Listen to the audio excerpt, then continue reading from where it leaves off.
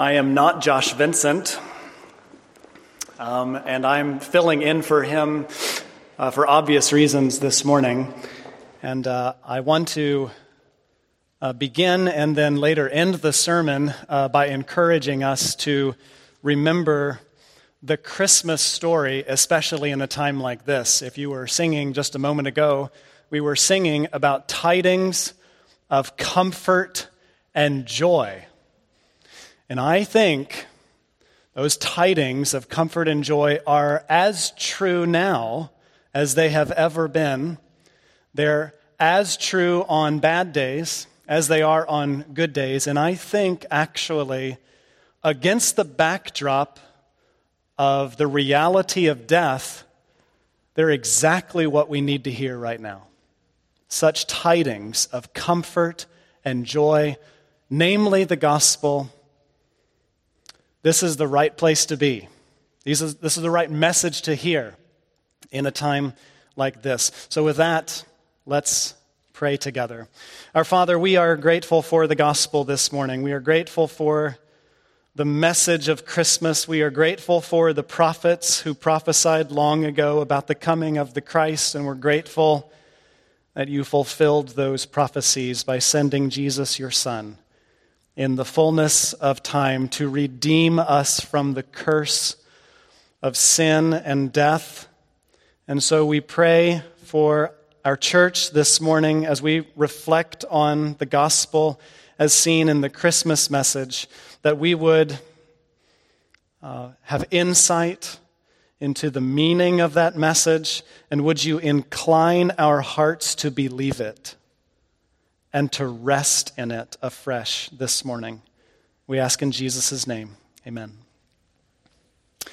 Well, if you have your Bibles, we're going to be in Hosea chapter 11 this morning. If you're using your pew Bibles, it's on page 757, Hosea chapter 11. And as you turn there, I want to remind you, in this season of Advent, we are looking at various prophecies in the Old Testament regarding the coming of the Messiah that are picked up and stated as fulfilled in the Gospel of Matthew, chapter 2. So last week, if you were with us, we looked at Micah chapter 5, and we learned that that he promised that there would be a king that would come and shepherd God's people in a way better than their previous shepherd kings had done.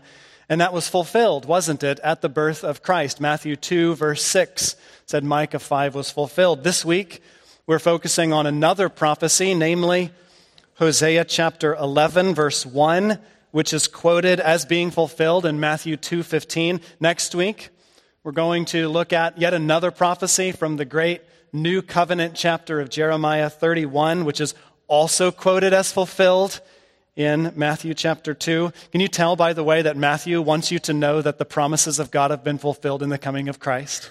Matthew 2 is all about fulfillment. And today, we're reflecting on one of those prophecies that Jesus fulfilled at his coming. The point of looking at these various prophecies, I think, is helpful. It shows us a few things. Number one, the birth of Jesus in Bethlehem was not an accident or a random event of history, but was planned by God from ages long ago. And that's important to remember, isn't it? Jesus' birth wasn't God's second or third or fourth plan. It was his plan A from ages long ago, and the prophets knew that. They were longing for that day to come. Paul says it that Jesus came in the fullness of time. God is Lord of history, and he providentially guided it such that Jesus came at just the right time. Also, looking at these prophecies does help us see more clearly who Jesus is and what he came to accomplish. If you did not know the Old Testament prophecies, you might still be able to discern who Jesus is in some way. You have kind of an interesting story there with the birth narratives. Jesus is born of a virgin. He's laid in a manger, which is a feeding trough for animals. Kind of weird, right? But there's some elements where you can still understand that this is a special child who's come to maybe do something special.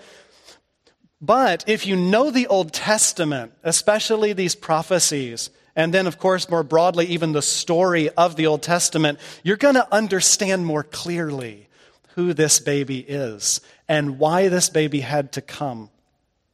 So I think when you celebrate Christmas this season, it is a good thing to reflect on the Old Testament and its hope for the coming of one, namely the Messiah, and why he had to come. And today we're going to see that Jesus is a king for his people. We're going to focus on how Jesus has come to live a faithful life, both in his life and in his death. And on the basis of that, he undoes sin and death. And we're going to see that in Hosea 11, which, as I said, is quoted in Matthew 2. In order to understand Hosea 11:1, I'm actually going to preach from the first 11 verses of Hosea 11.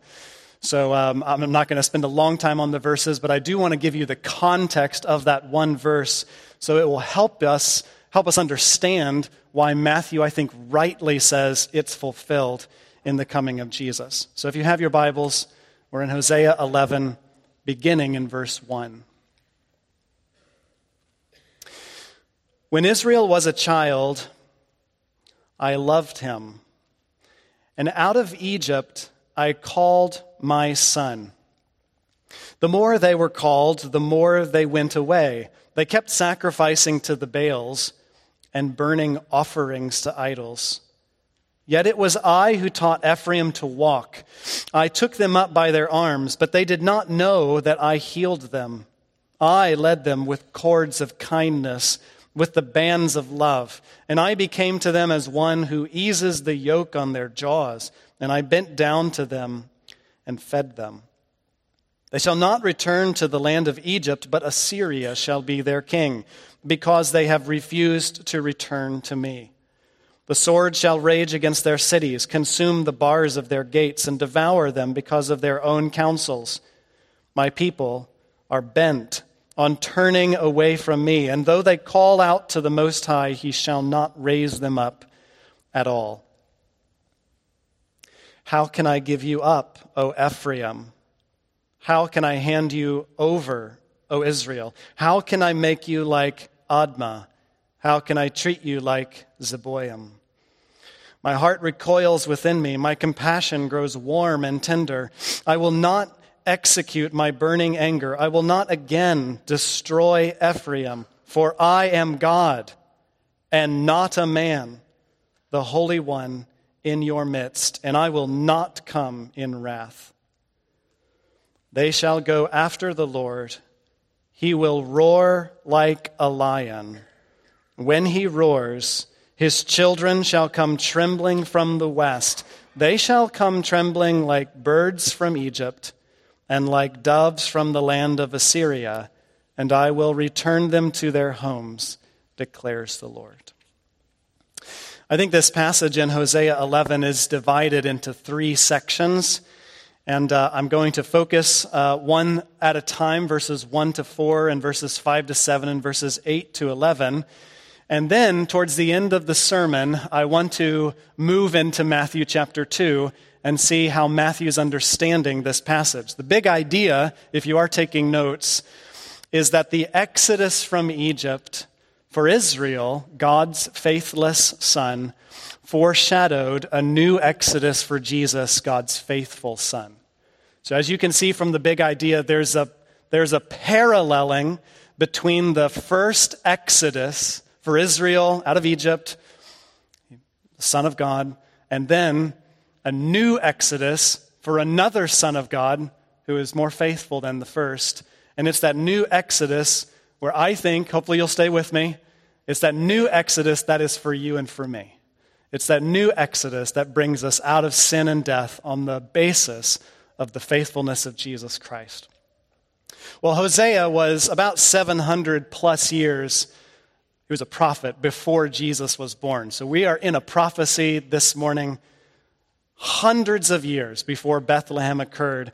And like many of Israel's prophets, Hosea called Israel out for their sin of idolatry. We're not going to take the time to walk through some of the main themes in Hosea for the sake of time. You can read Hosea. A lot of it is about the people of Israel had been in idolatry. They had worshipped false gods, and Hosea calls them out on that, even at the top levels, the top officials, the priests and the kings and so on. In Hosea 11, he tells a story. He reminds them of their story as a nation. And he starts in the first section by reminding them that God was their loving Father at the time of the Exodus. So this is verses 1 to 4. Notice the father-like language in verse 1. It says, when Israel was a child, I loved him, and out of Egypt I called my son. Notice Israel is called my son, God's son, at the time of the Exodus, which is, if you go back to Exodus chapter 4, God tells Moses that when he's going to go to Pharaoh, he should say to Pharaoh, thus says the Lord, Israel is my firstborn son. And I say to you, let my son go, that he may serve me. So that's Exodus 4, 22 and 23, which I think shows you Israel's status and Israel's position as loved by God. God was Israel's father at the time of the Exodus. And how did he treat them then? Notice verse 1 says, out of Egypt I called, or I summoned my son. So he delivered them, didn't he? He loved his son by delivering his son from their bondage in Egypt. And notice, despite Israel's unfaithfulness or faithlessness, which we see in verse 2, notice in verse 3, God is still treating them like a father. Verse 3 says, yet it was I who taught Ephraim to walk. I took them up by their arms, but they did not know that I healed them. I have 4 fairly young children, and I've helped all of them to walk. And I think that's kind of the imagery of verse 3 when it says, it was I who taught Ephraim to walk. I held them up by their arms. So if you have young children, or if you have had young children, you sometimes know when toddlers are first learning how to walk, babies first learning how to walk, they kind of toddle around a little bit. And if you don't literally hold them by their arms, they just fall over, don't they? They don't toddle for long. And I think Israel in this passage at the time of the Exodus is seen as a kind of infant. And God is helping them toddle along. He's carrying them out of Egypt on eagle's wings, it says in another place. So God is seen, I think, here as a really good father to Israel. And he brings them to the foot of Mount Sinai and gives them his good, righteous, and holy commandments. He led them through the wilderness with a cloud by day and a fire by night. And notice it says even in verse 3 that I healed them. If you remember in Exodus chapter 15, Israel, right out of the Red Sea incident, starts to grumble because they come to this little creek, I guess it was, and the water was really bitter. And they start to grumble, we don't want to drink bitter water. And God has Moses throw a tree or some sort of log into the water, and it turns sweet, kind of a miracle. And the point of that story, Exodus 15:26, is that God says, if you obey me, I will put none of the diseases on you that I put on the Egyptians, for I am the Lord your healer. And that's what it says here in Hosea 11:3. They forgot that the Lord was their healer. Isn't he just a good father to them? Again, I have young children. Young children have this inordinate desire for Band-Aids. Did you know that? I don't know what it is, actually. You go through boxes of Band-Aids like there's nothing else. And God is seen as a father here, right? He's making sure that they're healed. He's going through whatever needs to be done in order to treat them well as his son. Into verse 4, he says, I led them with cords of kindness and with the bands of love. And I became to them as one who eases the yoke on their jaws, and I bent down to them and fed them. The words kindness there and the words love, I think, speaks to the character of God as he treated them in humane ways. I think God in verse 4 is actually much different than the taskmasters of Egypt. Do you remember the taskmasters? They oppressed Israel. They oppressed the Hebrews. But God says, I didn't treat you like that. I treated you with cords of kindness, with cords of love. And I think at the end of verse 4, Israel is seen as sort of like a beast of burden or a pack animal when he says, I became to them as one who eases the yoke on their jaws. I bent down to them and fed them. To ease the yoke on their jaws, I think is just language where God is treating this animal. He's sort of lifting up the yoke on the jaw so that he's treating them gently. He's treating them with great care. And of course, he's making sure that they're fed. Surely this is a reference to the manna in the wilderness. Remember, they go out into the wilderness and God fed them. Even when they didn't know where their next meal was going to come from, God gave them quail and manna. God was a good father, I think is the main point. God was a good father in verses 1 through 4. He's a perfect, loving father to Israel at the time of the Exodus and their wilderness wanderings.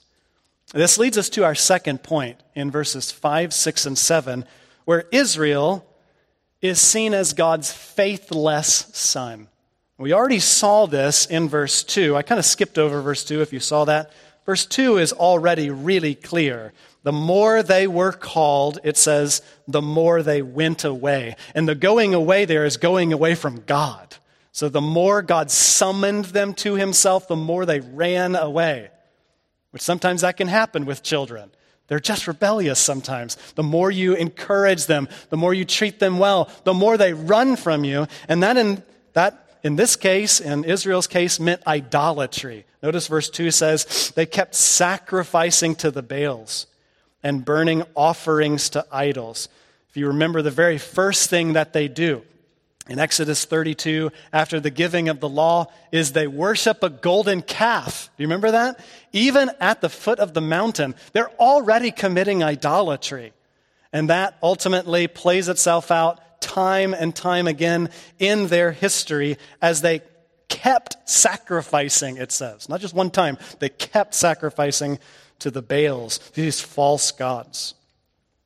Notice verses 5, 6, and 7 say clearly that Israel was rebellious. Verse 5 says, they shall not return to the land of Egypt, but Assyria shall be their king. The last phrase says, because they have refused to return to me, which is a way of saying they refused to repent. They were stubborn-hearted. Verse 6 says, the sword shall rage against their cities, consume the bars of their gates, and devour them. Here's another because of their own counsels. So in other words, they did what they wanted to do. They did what was right in their own eyes. And it ended up leading them away from God into idolatry. Verse 7, very similarly, says, my people are bent on turning away from me. And though they call out to the Most High, he shall not raise them up at all. So the picture of Hosea 11, if you're following me so far, the picture is that God is a really good God, really loving Father to his people Israel, and they are faithless. Do you see that? He is really good, they're not. And that leads us to the third point, which is in verses 8 through 11. He says, how can I give you up, O Ephraim? How can I hand you over, O Israel? Here, God is, as it were, asking himself a question. And I think in this passage, verses 8 and 9 especially, we see that God is Israel's compassionate father at the new Exodus. So as he asks himself the question, how can I give you up, O Ephraim? How can I hand you over, O Israel? He asks the next question in verse 8, how can I make you like Admah, and how can I treat you like Zeboim? These towns are hardly ever mentioned in the Old Testament, as far as I can tell, but they were the sister cities of Sodom and Gomorrah. And we know about those cities, don't we? Sodom and Gomorrah were annihilated. They were judged for their sin. And so Admah and Zeboim are these sister cities that, I take it, were also destroyed in that valley. And God is asking himself, is it right can I go through with completely annihilating my people, Israel? And the reason why this is a good question to ask is because in verses 5, 6, and 7, he's going to exile them. He's going to exile them not to Egypt again. It's not just a repeat of their past. It's a new kind of exile to a new place, namely Assyria. And the question he's asking is that it? Am I done with my child? Am I done with my son? I'm done. Is that what's going to happen? So he's asking himself, and ultimately, as God asks that question, verse 8 says, God's heart recoiled within him. Notice it says at the end of verse 8, God's compassion grows warm and tender. Verse 9, I will not execute my burning anger. I will not again destroy Ephraim. In other words, God says, no, I'm not going to be done with them. I'm not going to annihilate them like Sodom, like Gomorrah, like these other sister cities. I'm not going to come again in wrath. This is envisioning a time after the exile.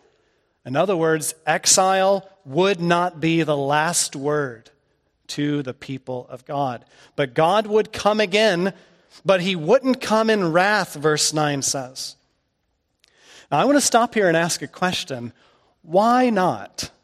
Why would God say, I'm not going to ever visit them again in wrath? I'm not going to have my burning anger executed anymore. Why would he say that? Because didn't Israel deserve judgment? Didn't Israel deserve what happened to Sodom and what happened to Gomorrah? I mean, really, hadn't they repeatedly rejected God? It wasn't just a one-time rejection, but it was a repeated rejection for centuries. Hosea is in the 8th century BC. I take the early date of the Exodus. We're about 600-700 years after the Exodus now. And Hosea is looking at these centuries of rebellion, and it's been consistent. God has been rejected consistently by Israel. So what possible reason might there be for Israel not to be annihilated? And the answer is in verses 8 and 9. Notice verse 8 talks about God's compassion. And then verse 9 says, I will not execute my burning anger. I will not again destroy Ephraim, for, here's the reason, I am God. Do you see that?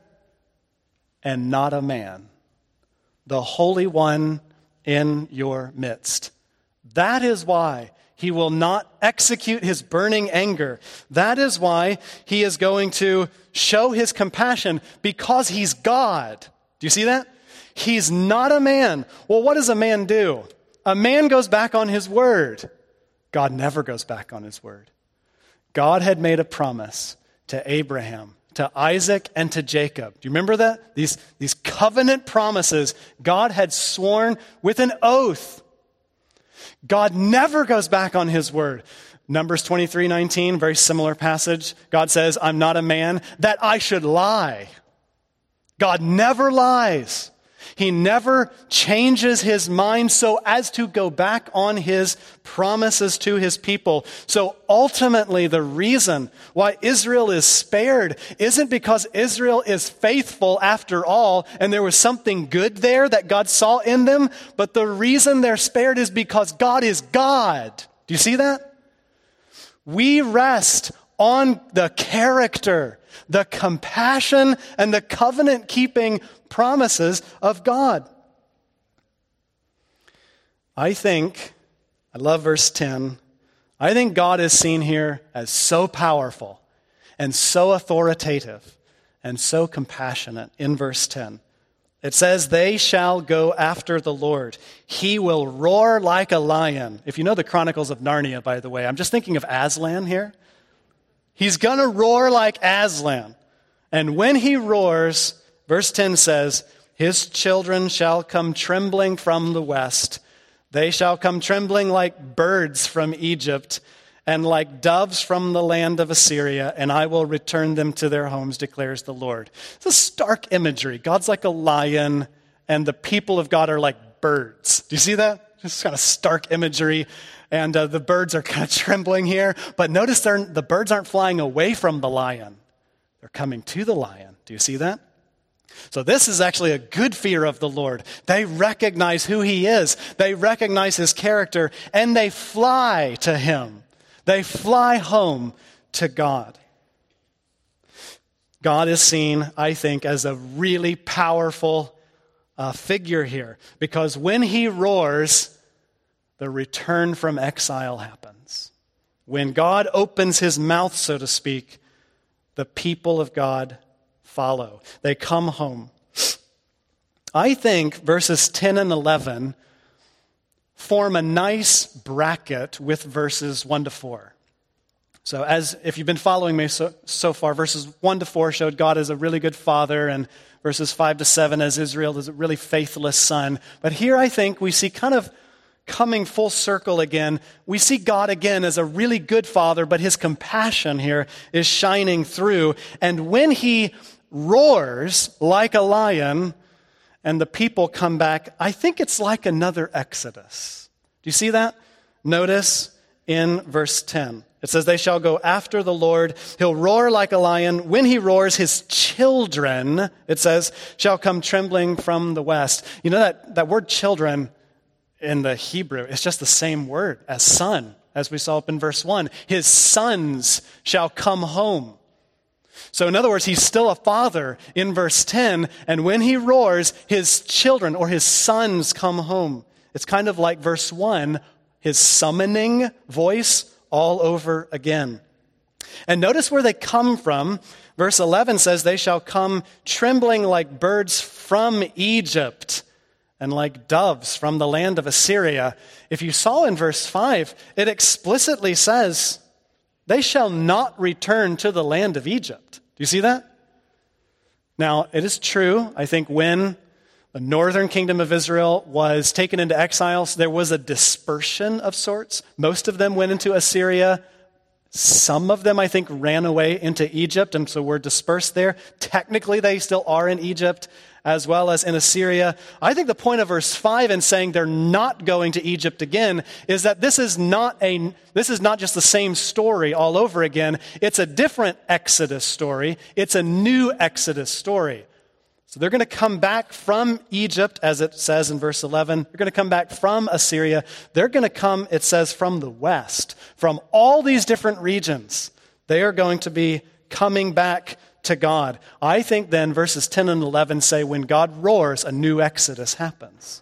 They're coming back like they did a long time ago. I think this is an important point not to miss, because this shows that roughly 700 years after the Exodus, a prophet like Hosea saw God's future redemptive acts as patterned after God's past redemptive acts. Did you hear what I just said?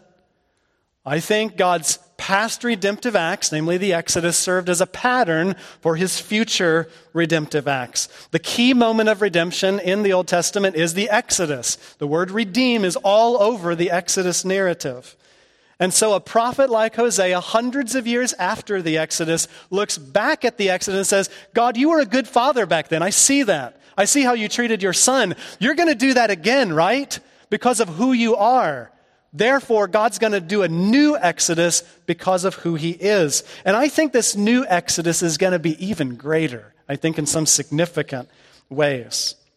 If I'm right that Hosea sees the Exodus, new Exodus theme in Hosea 11 itself, then this is where I think we can go to Matthew chapter 2 with our final point and see the conclusion of the matter.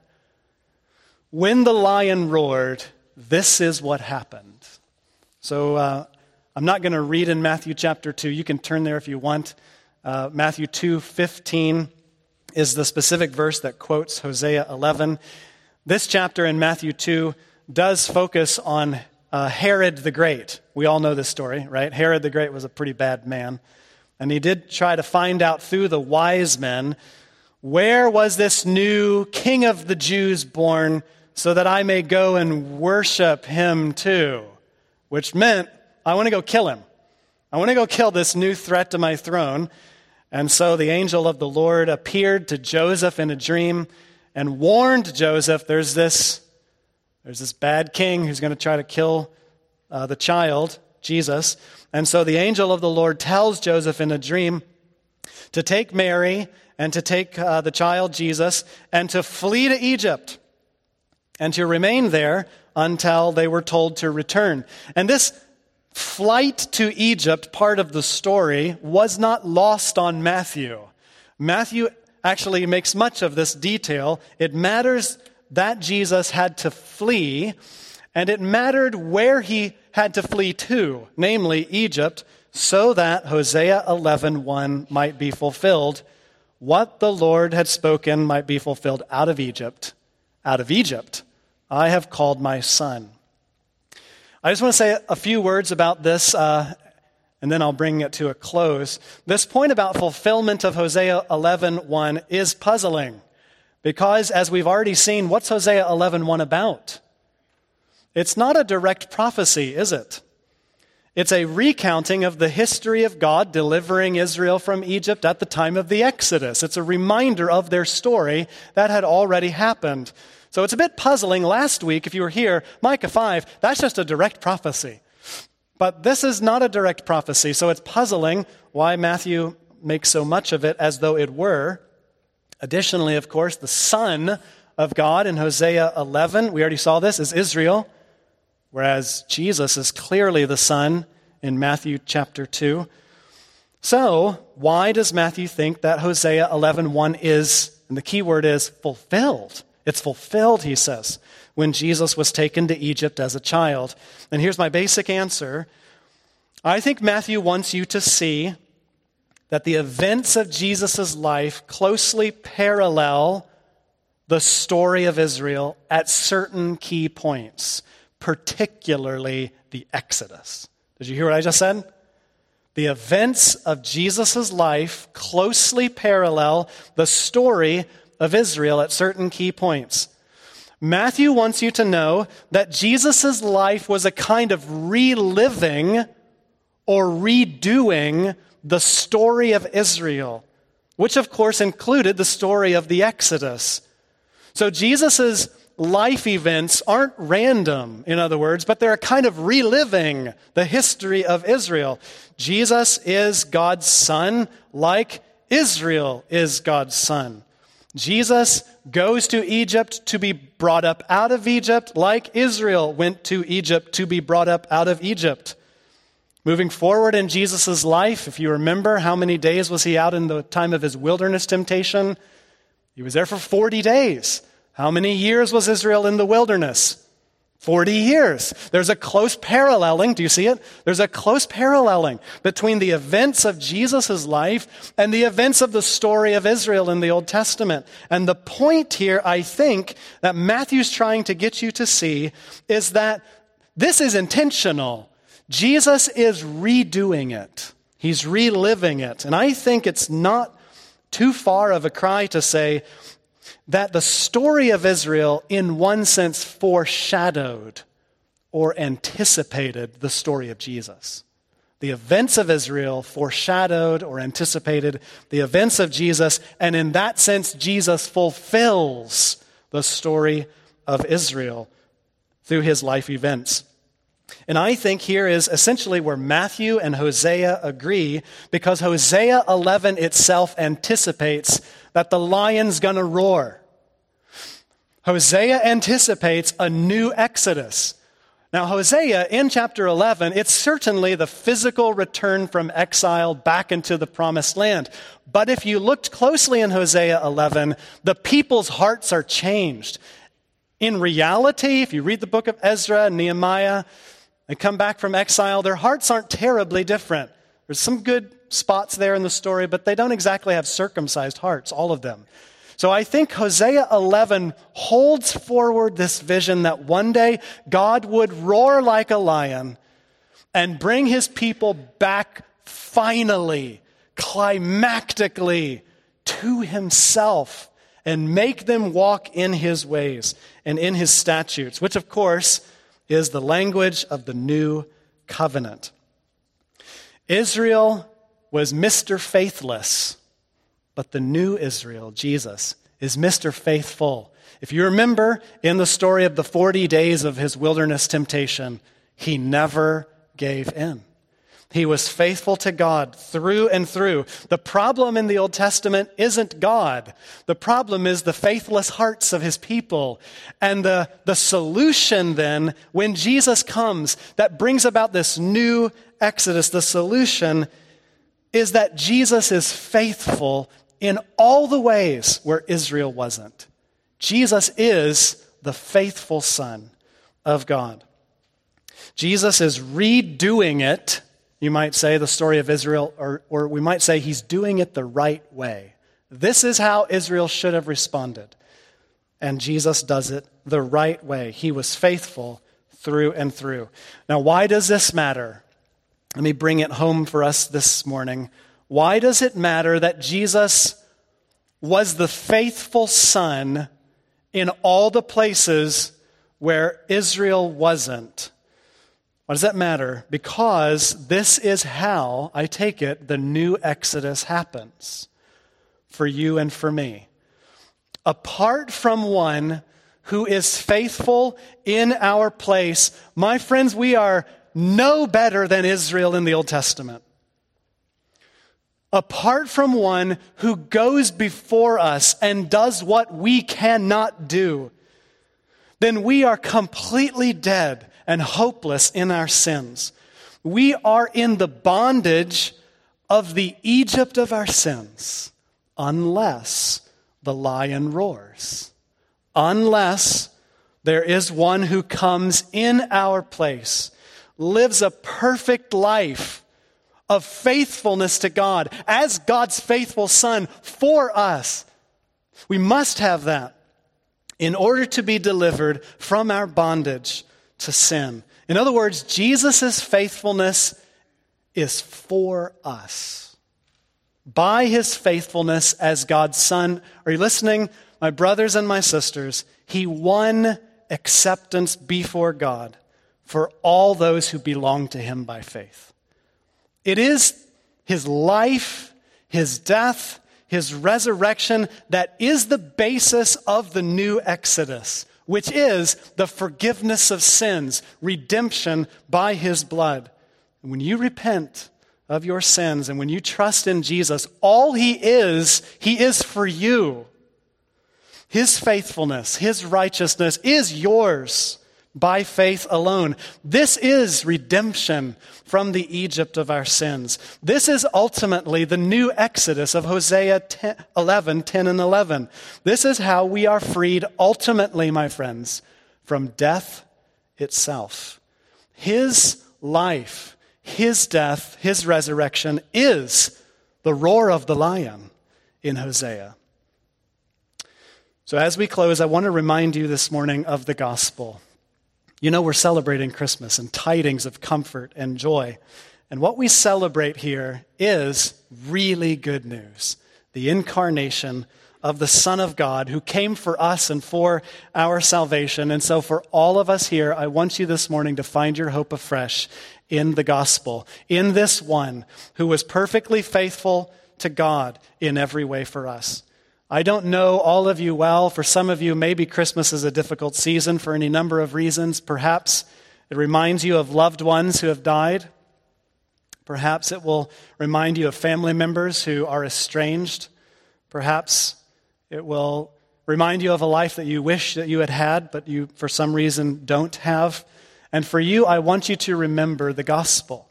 I want you to remember the hope that we have in Christ, and that God is not a man that he should lie. I want you to remember his compassion. I want you to remember the forgiveness of sins, the new Exodus. I want you to remember the resurrection of the Messiah, which shows that there is a hope beyond the grave for us. There is the promised inheritance, like we've been talking about in 1 Peter, of a new heaven and a new earth where righteousness dwells. The hope is real of being with God forever. So remember that this Christmas season. For others, I want to chide you a little bit if you love Christmas for all the wrong reasons. It's possible to love Christmas because of the smells, or the lights or the glitter or the tasty food or just the warm fuzzies that you get when you have a cup of hot chocolate by a fire. I don't know. Whatever you are like. Some of you like Christmas, but for all the wrong reasons. My friends, remember the gospel. The gospel is the good news of Christmas. The gospel is that there's real abundant life. It's a lot better than any glitter. It's a lot better than any tasty food. It's a lot better than any sort of good smells or whatever warm, fuzzy feelings you might have. The gospel actually brings you real life, abundant life that lasts forever. So find your new exodus this morning in knowing Christ Jesus as your Lord. For our church right now, Carrie Vincent has walked through the valley of the shadow of death. Psalm 23:4 was true for her. Whether the message of Christmas and whether the message of Hosea 11 and Matthew 2, whether that message is right, means everything to her right now. And it means everything to you right now. This so clearly, I think when death hits, is so clearly where the gospel, which we proclaim every Sunday in our songs, prayers, sermons, this is where the gospel meets the rubber of our lives. These are the moments, I think, when the gospel does not become dimmer, the gospel becomes brighter. It shines so much more brightly against the backdrop of, frankly, what would otherwise be hopeless and a despairing situation. But we do not grieve as those who have no hope. We grieve as those who have the hope of the new Exodus. We have fresh hope, even this morning, as we think about what Jesus has done for Carrie, what Jesus has done for Josh, what Jesus has done for all his people. No matter what they go through, what Jesus has done in bringing about this new exodus from our sins and ultimately bringing us safely into his heavenly kingdom. I want to close in prayer this morning by praying for the Vincents again. I also want to pray for us as a church, because this Christmas season, I want you to be further attuned in your heart to the glory of the gospel of Christ. So let's pray.